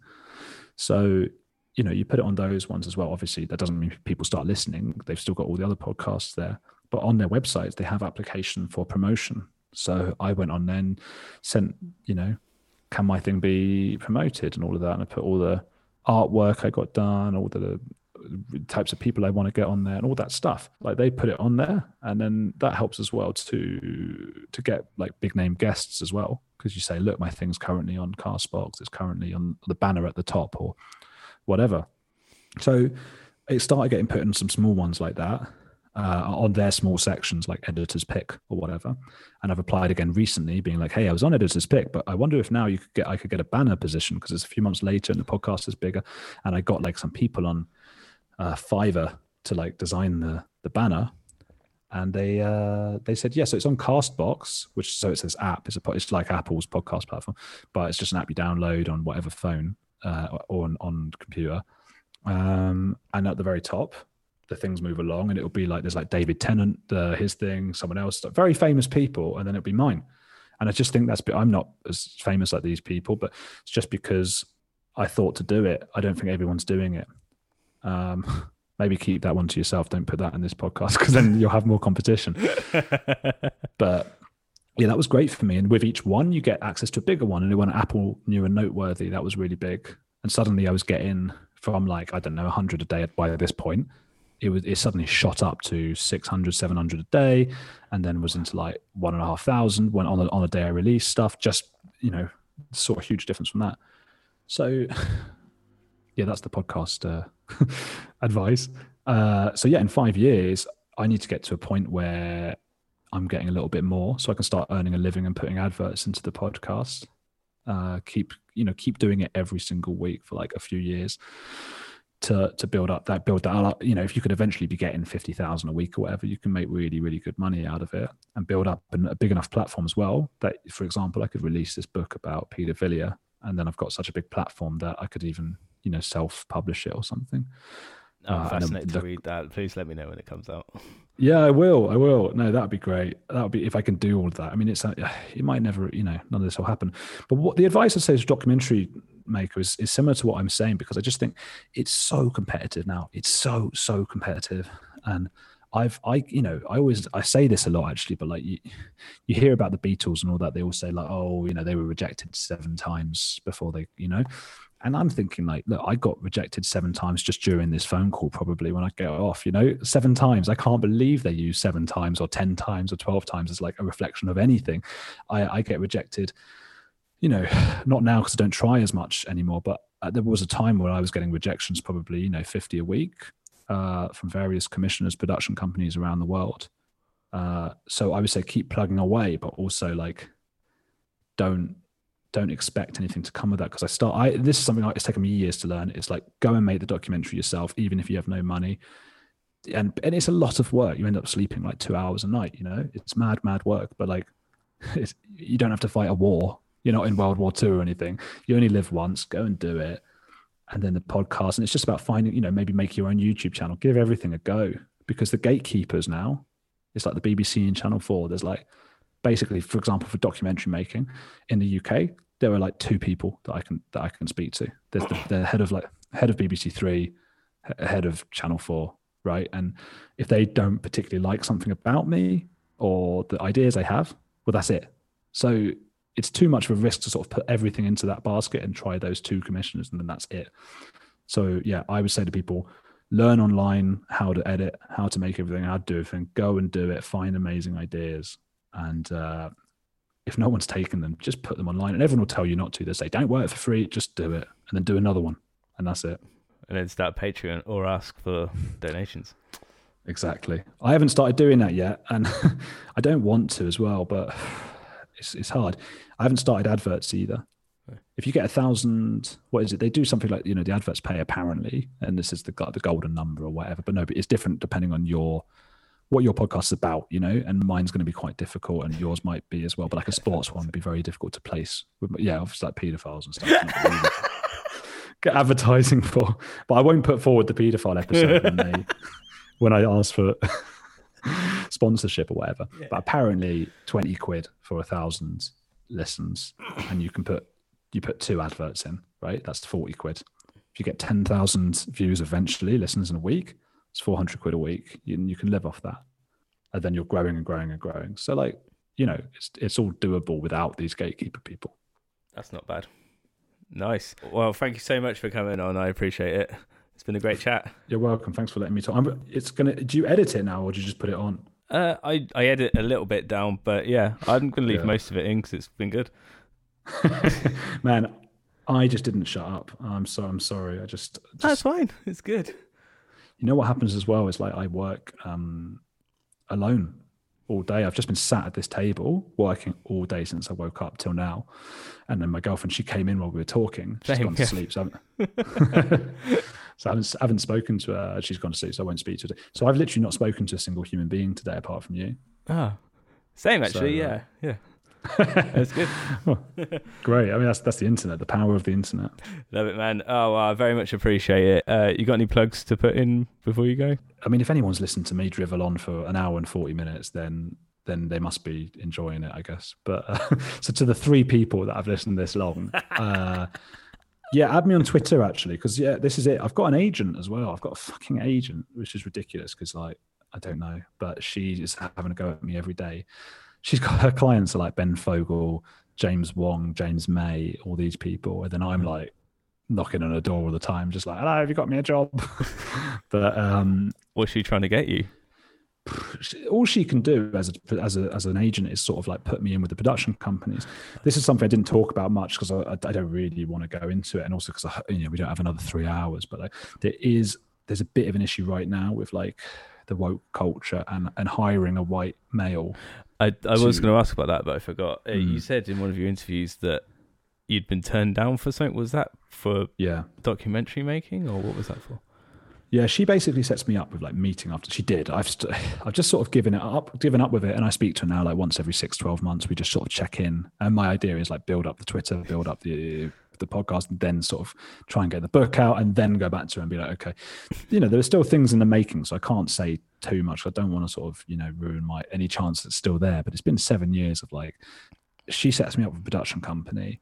That's what she does. She knows all the production companies. That's how it works, rather than me in with a commissioner, but she know them as well. But, so I go and meet them all, and they'll say after half an hour or an hour, like, oh, wow, we love these ideas. Like, oh, what, these vigilantes in Peru and, gay conversion in Ecuador, all this stuff. And they're like, the only thing is because you're, white and male at the moment, we're wondering, would you be okay with having a minority as a presenter, and you could be off screen, you could be behind the screen. And I'm like, well, the thing is, I'm not really a filmmaker. I'm a journalist, I don't want to be some assistant producer behind a camera. It's not, I'd rather just work despicable as well. I can't believe that. Yeah. It upsets me, man. And the thing is as well, like you try for the first like year or two, that feeling when you like give a tip at a cafe or whatever, you put like a couple of quid in this little money box thing, right? And they're not watching. And you sort of want to take it out and put it back in again louder so they know. So I have that all the time. I sort of throw money in really loud because I want them to see that I've done it. And basically I felt very early on, and I was still quite young and open to this, and I like the idea of redressing societal imbalance. It's really important. I get the whole thing, I'm not completely blind to it. So for the first couple of years like this, I suppose I thought like, well, I'll make it anyway. Eventually I'll be able to get stuff done. So it's just going to be a bit more difficult. Fine, I've had other advantages in life. But going back to that analogy of the money in the box, I would then come back and you see on Twitter people all over the place just going like, when are they going to give minorities a chance? And I've just been out of a meeting where they've said to me like, can we steal all your ideas and have a minority presenting? So they are, it's just, and this is, I'm not trying to make a political point at all. I'm just telling the truth of my experience, which is that they are bending over backwards and they have been doing so for 7 or 8 years at least. That's my experience. And not only do I then come home and see that on Twitter, like people, when are they going to give them a chance? But friends of mine who even work in documentaries and stuff, who don't know this, will say to me, no, it's not true. And I'll be like, but it literally just happened. Like, what do you mean it's not true? How many times has it happened to you, estimated? 50, 100, maybe 100 times. Every time. Nearly every time. And what is frustrating is there'll be someone listening to this now, probably shaking their head going like, that's so not true. If you only knew about what people, and I get the other arguments, but all I can do, I had this debate with a friend the other day who works in documentaries, and she was saying to me like, oh, come on, like imagine having to go into these production meetings and you're Arabic or black or whatever. Do you know how hard that must be? And I'm going like, I get your point, but they have literally said to me like, can we take your ideas and use somebody who is Arabic or black? So I get that a lot of things would be harder. So it's complicated. And the problem is, as soon as you start saying that, you come across as some sort of like, right-wing fascist or something, or some sort of racist who doesn't have empathy for other people in different positions themselves. But the opposite of that can't be discriminate against white people. Well, you could argue, and I get that as well. You could argue that like, look, we've had every advantage and stuff. If I have to, I play the Jewish card, because like, Jews have been pretty discriminated against over the years. I only bring that card out when people say, oh, come on, you guys have had it good for 10,000 years or whatever. And I'm like, well, my great grandparents were probably almost starved before they came over here. So like, it's fucking ridiculous, isn't it? Yeah. Yeah, it's mad. Yeah, it is mental. Look, but also it is, undoubtedly easier being white and male. What Helen Lewis said, I had this feminist Helen Lewis on the other week, and she's great because she's just like tempered and smart. She's really smart. And she said, the problem is you're telling feminists or whoever are telling white men, like, you've had it easy. And she said, that's not the case. White men on average in general are having it easier than people from minority backgrounds. If you tell people you've had it easy, those people are thinking, well, no, I haven't. I had this happen to me. My mother, this happened to my brother, this happened, and you just think, well, I'm not going to listen to you. But if people can just be a bit more reasoned and go like, okay, then we can admit it and go, because we don't want to admit it's been easy for us, because then it sort of devalues everything we do. It's like anything you do.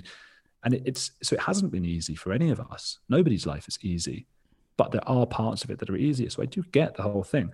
It's just that, yeah, after 7 years of it, and 7 years of basically people saying it's not happening, which is basically saying to me that, so you're not a good enough documentary maker because it's easy for white males, but you couldn't do it. That's the suggestion I'm hearing. So yeah, after 7 years of that, I mean, the first 2 years, yeah, fine, but it's that thing, I'm putting the money in the till, nobody's even here. I felt like I was sacrificing myself. I thought, I'm such a great guy, I'm sacrificing myself for the greater good. But then you come home and everyone's like, you're a prick, you white male, everything's so easy for you. That's when you're like, well, come on. Like, not only do I not get the job, but I'm still demonized. And I look at, like, there's a lot of minorities that, and white people on Twitter, they're banging on about it. And when it's a white person, I just think, well, you're the producer of some show. Why don't you quit then and give a minority your job? Because, it's easy. It's easy to stand up and say, I'm not going to give a job to this white guy. But what would be great, if they stepped down, I'd go, fair enough. Good on you. If they stepped down and gave a minority their job, fair enough. So, yeah, I would say almost every time it either gets said to me or it's intimated very subtly, but often it's very clearly, openly said, like, because you're white and male, we can't give you this right now. Does it make you feel resentful at all? Yeah, man. Yeah. Look, we're shaped by our experiences, right? You look at a lot of right-wing fascist-y people who are bastards, and but like a lot of that, this is what I've been trying to learn from. This is what I was talking about with learning from documentaries and stuff. Like, where does that come from? People aren't just born being angry and right-wing and stuff. It's that they, you look at the incels and stuff, for example, they feel, it doesn't mean they were badly treated. They probably weren't, but they feel like they were. If you feel badly treated, I think it pushes you one way or the other. And it certainly pushed me a little bit away, because I'm the types of people I would usually be agreeing with and go, yeah, we need more diversity. I happen to know, because I've seen, like, the Diversity Diamond report that came out recently. You can look that up. That's if you want. It's some report that was basically to make sure there's enough diversity and stuff. And basically 13% of the UK workforce is BAME, Black, Asian, Minority, Ethnic. 23% of the on-screen talent in the UK is BAME or BAME. So they're the most overrepresented group by some distance. And then I'm having to see everywhere that that's not true. So, when you're a documentary maker, you want the truth. But what really frustrates me is that had I just been given the great jobs and stuff from the beginning, I wouldn't even be thinking about this stuff. And I would probably be one of those people, without thinking about it, just tweeting, come on, more diversity. That's why it's very easy for, like, the big actors, Hollywood actors and stuff, to do that stuff, because they've already made it. It's like, if I were to be doing that, if I did that, I got in just before, like, a lot of the minority stuff, the woke or PC stuff started kicking off, and then started tweeting about it, it would be like I'm pulling the ladder up for other people like me after me, which I think is quite tempting to do for people. Would they even realize that they're doing that? No. That's not in a million years. Because why would they? Why would they have to think that way? Maybe you wouldn't even think of the consequences. They don't care. That's terrifying. Just the idea you've been turned down so many times, and also people think that it's good enough to make if someone else was the face of it. Yeah, it feels shit, and I'm very wary. I want to, hopefully no one will take a little screen grab of this and sort of say, look at him, because I'm still hoping at some point to get those kinds of jobs.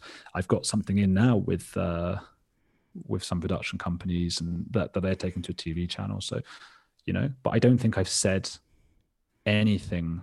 Or, I wouldn't say, like I say, I get it. I get the whole thing, but I don't know. We'll see. Maybe if they hear this, it will push them to be like, oh God, we probably should hire this guy now. You know, it's very hard to argue this point as well, because people will say, oh, what about this white guy? What about that white guy? The thing is, like, you know, 80% of the population, or 87% are white. So you, oh God, I hate that I'm even like, you know, we're having a discussion on a podcast and I'm going, look at these, this is how many white people there are. This is how many, you know, I don't want to even be, it wasn't even something. It's what woke has done. Yeah. I never wanted to have to say all this stuff. I never saw myself. I never would have, you know, you said before, what would you envisage in 5 years?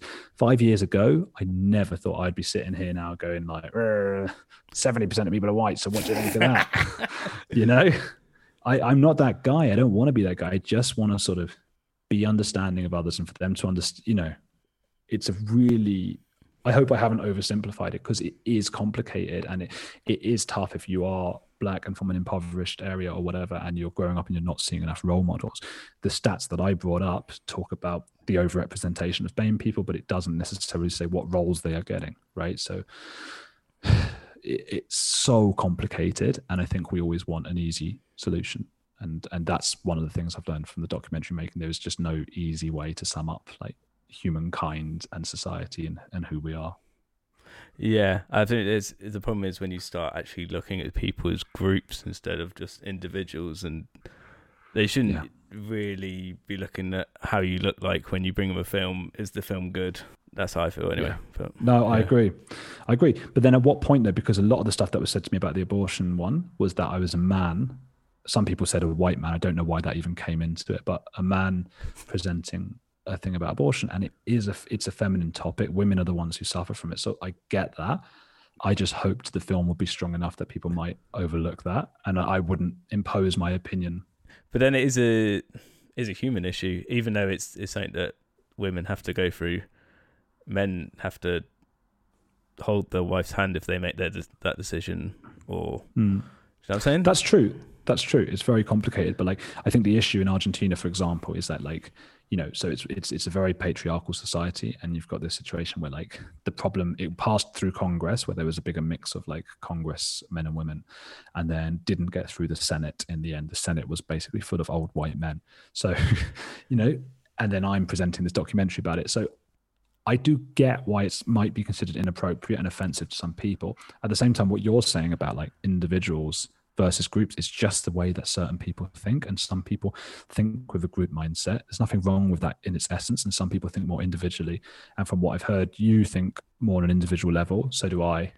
Some people think on a group level, and they do identify people by groups. And those people, in my mind, are often very far right and very far left.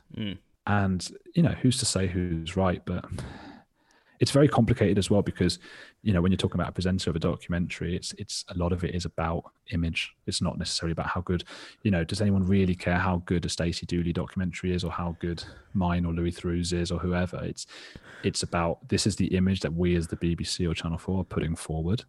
And depending on your point of view, you can either see that as shallow and fake, or you can see that as quite an important way. You know, there are kids looking up to these kinds of things, and it's really important how these channels sort of dress themselves up. I think kids have much more of imagination than people give them credit for. Like when I was a kid, I was convinced through liking basketball that I was going to be 7 foot, even though my parents are both under 6 foot. So yeah, and that never deterred the imagination that I wanted to be a basketball player, or even like a massive wrestler or something. How often do you masturbate? Do I masturbate? No, I thought that's what you were going to ask. Yeah, that could be the question. How often? I can't resist it. When someone starts a question, I do this all the time as well, by the way, with the question. When someone starts a question and there's a gap, I can't help but fill it with the most ridiculous thing I could think of. I can't remember what we were talking about now. How often do you masturbate? No comment. Yeah. I'm sorry. Have I made you lose your train of thought? It's all right. Oh, I was just wondering, and this was a thing as well that was brought up once in the group setting, was overrepresentation of male characters in video games, and the fact that females might not want to play the video game if there's too many male characters. And then me and another person were talking, and we both realised we had only played Resident Evil as the female character. Oh. So, yeah, it depends. In a video game, I kind of see it as you don't really want to be yourself. Sure. That makes sense. But they could argue as well. The thing is, you were into video. I guess the issue is like, I guess people who are very anti-woke, and sometimes I'm part of that, and sometimes I try and warn myself against it. I mean, at the end of the day, when you are a white man, it's in your interest to be anti-woke right now, because if the woke people are right, like I said, it means everything in your life was easy. That it, if they're right, it means everything was easy. There was no point fighting for anything. And whenever you failed because you're a bloody idiot, not because, it was just very hard. It's like, well, it was easy for you. So it's in our interest, and we all have cognitive bias on both sides of this argument. So it's in our interest not to be, it's in the interest of woke people for various reasons to believe in that kind of thing. But one argument I would say, like on the woke side, I mean, we often talk about race and stuff as though things were equal. And it's so in your example, you had the liberty as an individual to play as a woman, but you were also part of a gaming community. I imagine that was very much very male dominated, and the fighting people that you'd grown up watching and been around were male. So you had the liberty to sort of go, I'm going to be a woman character, which is great because, Lara Croft is sexy. But if you do grow up as a woman, you had the choice at any time to go back and be a man in the game. You have the choice. You have all this testosterone and manliness all around you. And I guess as a woman, we don't know what it's like to be that suppressed minority who's and they're not minority women, but like I said, the subjugate, with fewer rights perhaps, or who are not expected to be part of the gaming community. And maybe they would like to play with a girl just to, do you know what I mean? I'm just trying to be devil's advocate on both. So I get both sides totally. I can see what you're saying as well. Yeah, I think I take a certain discomfort at the ideal that just because you're white you have it easy, even though I'm very fortunate to have such a supportive family growing up and never really an issue financially, but I did also grow up struggling all the way through school with learning difficulties. So the idea of saying white privilege and shit, it's no offense, isn't really the word, but it just gets on my goat. So, it's very offensive. It is very offensive, and it's making an assumption about people. I think that's just the problem I have with it. I think it is that, and I think that's why it was great to hear Helen Lewis on my podcast, my brilliant podcast, On the Edge with Andrew Gold, and with Helen Lewis. It was great to hear her saying, "It's not that it's been easy for you, and it varies so much from person to person. It's that somebody in your exact circumstance who also was a minority, it might be a little bit harder. And as an entire community of people, when you add up 70 million people and all of the people who are from minority backgrounds have it slightly harder, it starts to feel like a big gap. And then you start to see big gaps on a communal level. And I think it's really, really dangerous to start telling people they've had it easy. And for example, you with your learning difficulties and me with whatever else might have happened in my childhood, or what's happening now with my job search, telling me like it's easy to get a job. It's like, well, it's not. It just pushes us away. It means we're not going to be open to that. Otherwise we'd be much more open to it maybe. And I think, the biggest example is obviously Donald Trump. Basically all the white people in Central America who we make fun of and go, oh, they're all a bunch of idiots. But at the end of the day, they're in a situation where they've got to like worry about putting food on the table for their kids and stuff. A lot of them are really, really poor, like poverty that we don't even have in the UK. And they're being told over and over again by like middle-class, rich white people as well in universities that it's easy to be white and you've had an easy life. And that's just not their experience at all. So they're going to shut their minds off to everything else. And they're going to vote for a guy called Donald Trump, who probably isn't going to do anything in their interests and who is a millionaire himself. But that's human nature. You get pushed away. It's really important that I guess that people like you and me don't lose sight of the fact that we have our own cognitive biases and that we have been pushed one way. And I'm always trying to go, whenever I hear something that Jordan Peterson or Ben Shapiro especially says that seems reasonable, to really try and self-analyze and go, okay, but am I just thinking that because I know so many idiots on the woke left who have pushed me so far, and maybe the reality is somewhere in the middle. And so we have that responsibility, I think, and they have a responsibility to stop alienating people that they want on their side, because it's a selfish instinct in itself to just tell everyone we're better and cleverer than you are. You're all idiots. If they really wanted people on side, they would talk to us and they would say like, hey, I get it. I get that you've had a hard time as well. We've all had a hard time and let's try and work together. But that doesn't happen. Yeah. That's a shame. It is just part of the thinking nuancely, isn't it? Yeah. That's what I was thinking earlier when you were saying about you're not interested in the pedos that Roger people, because the beauty is in the nuance of someone who's got like a disorder like that, but then is trying their hardest to not go through with what their brain is telling them.